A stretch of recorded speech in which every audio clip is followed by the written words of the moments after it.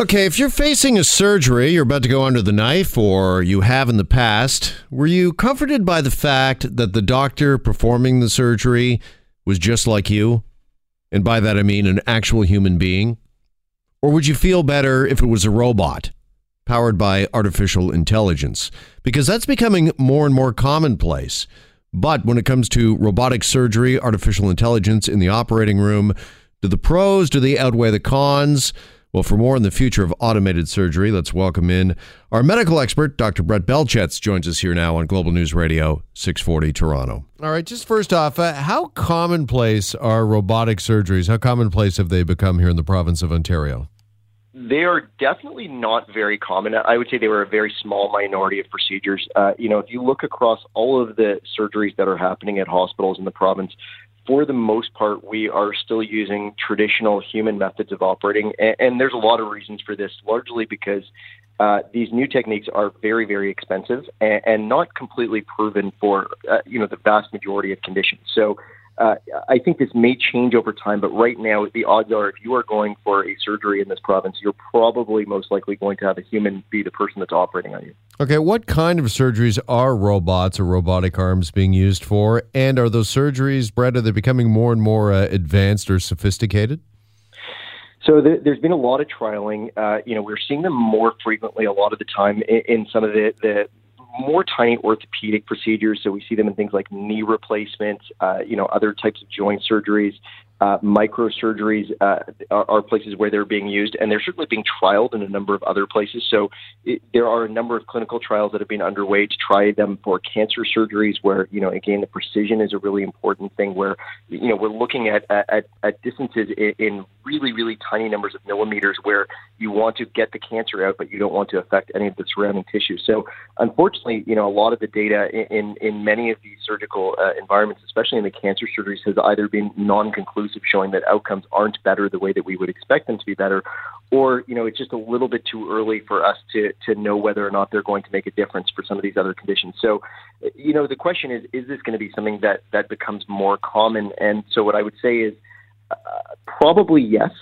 Over time, as robotics become cheaper, as the artificial intelligences that guide these robotics become more commonplace and, again, more inexpensive and more things that we can trust, it just makes sense that we're going to use more and more of these.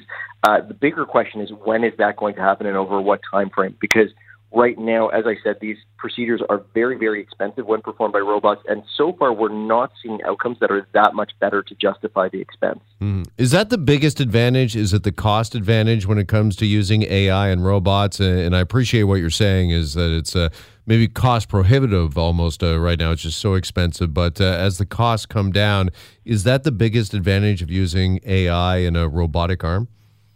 Well, the biggest advantage is not going to be, well, it may be a cost savings in the long run, but really what we're looking for right now is a quality advantage. So what we want to see is that people actually have better outcomes. So their rates of recovery are quicker, their pain scores are lower, their ability to resume a normal life after a procedure is better than with a human surgery. And so those are the things that we're measuring right now.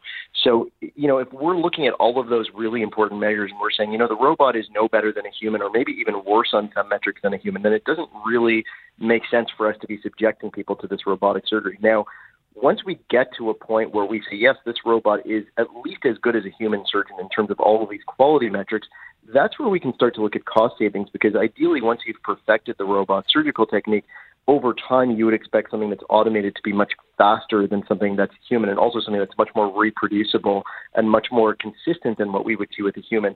So overall, what we would expect to see is an increase in throughput and efficiency from using robots. Now, the other thing that's important as well is the ability for us to consistently avoid complications. Once we know that these are reliable, once we know that they actually work, is actually something that would be another big benefit. So, as much as we, would like to believe our surgeons are perfect, they're not. And hearing that a surgeon may have a bit of a shaky hand one day, they may not see something perfectly one day. And for the most part, these things are rare. None of these things will be the case with a robot. So a robot is never going to have a bad day where it's a little more shaky than another day. It's never going to have a day where it didn't sleep so well and, doesn't see things as clearly as it would have the day before. There's unbelievable consistency and lower rates of complications we would hope for. But again, these are all theoretical. We haven't realized any of these in studies so far. Okay, do we, and it just kind of occurred to me, do we not lose something, though, when it comes to a robot doing a surgery that, not every human being is obviously built the same. Our bodies aren't all the same. So do we want an actual person, a human doctor there to be able to kind of finesse things a little more during a surgery when needed? I think you make a really good point, and I think in the early days of robotics, these robots have to be very carefully supervised by a human physician. And you're right that every single human is slightly different.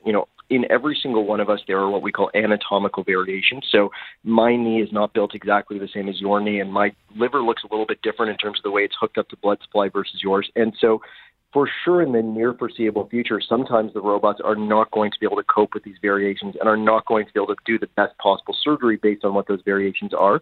And there will be times where a human says, this is not ideal for the robot. I need to step in and guide things a little bit more. But the hope would be in the long run, and I would say it's inevitable in the long run, that the artificial intelligence is going to actually be able to make decisions on the fly and understand those variations and make the right adjustments, and probably often make better adjustments than a human would.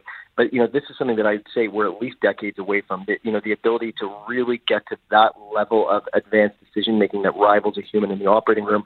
We aren't there yet, but in my belief, based on what I've seen happening in artificial intelligence and robotics, is there's no doubt that we will get there eventually. All right. We talk, and we've talked, for years now about AI, artificial intelligence, and robots replacing workers in a number of industries. But I think healthcare and surgery is something completely different. It's obviously very personal, and it's very concerning for a lot of people when they go into an OR, when they go under the knife. So having said all of that, could you see a day where, as AI and robots become more and more prevalent in medicine, could you see a day where a patient actually gets the choice? Would that be a choice? Do you think that, some people might be more comfortable with the human doctor while others might choose the robot? I see that being an intermediary step where people are unsure of the new technologies, and some people will express a preference for human care versus, robotic or mechanized care. And I think that's going to be in the intermediate state until people fully trust the technology. And I think there will probably come a time, and again, we're talking decades, I don't think this is in the next few years, where people would actually probably judge you as crazy to pick the human over the robot, because there will probably come a time where the robots are just so much better in terms of their outcomes that nobody would think that would be a good choice to say no to that. But we will have a big transitional step to get to that point. And the other big thing in terms of as we get to there that's really important, I think we've all seen this week with sort of the airplane crashes that we've seen, is that AI is only as good as the programming that's behind it. And so if you program these robots incorrectly, if you put the wrong algorithms in, despite a robot's ability to be very, very good, if the programming is flawed, we will have flawed outcomes. And so we have to do this really, really slowly. We have to do it very, very carefully, and it has to be done with all of the right safeguards and controls in to make sure that nobody's health is at risk as we go down this path of automation and surgery. Some excellent points. Our medical expert, Dr. Brett Belchetz. Dr. Belchetz, appreciate the time as always, and have a great weekend. You too. Have a great day.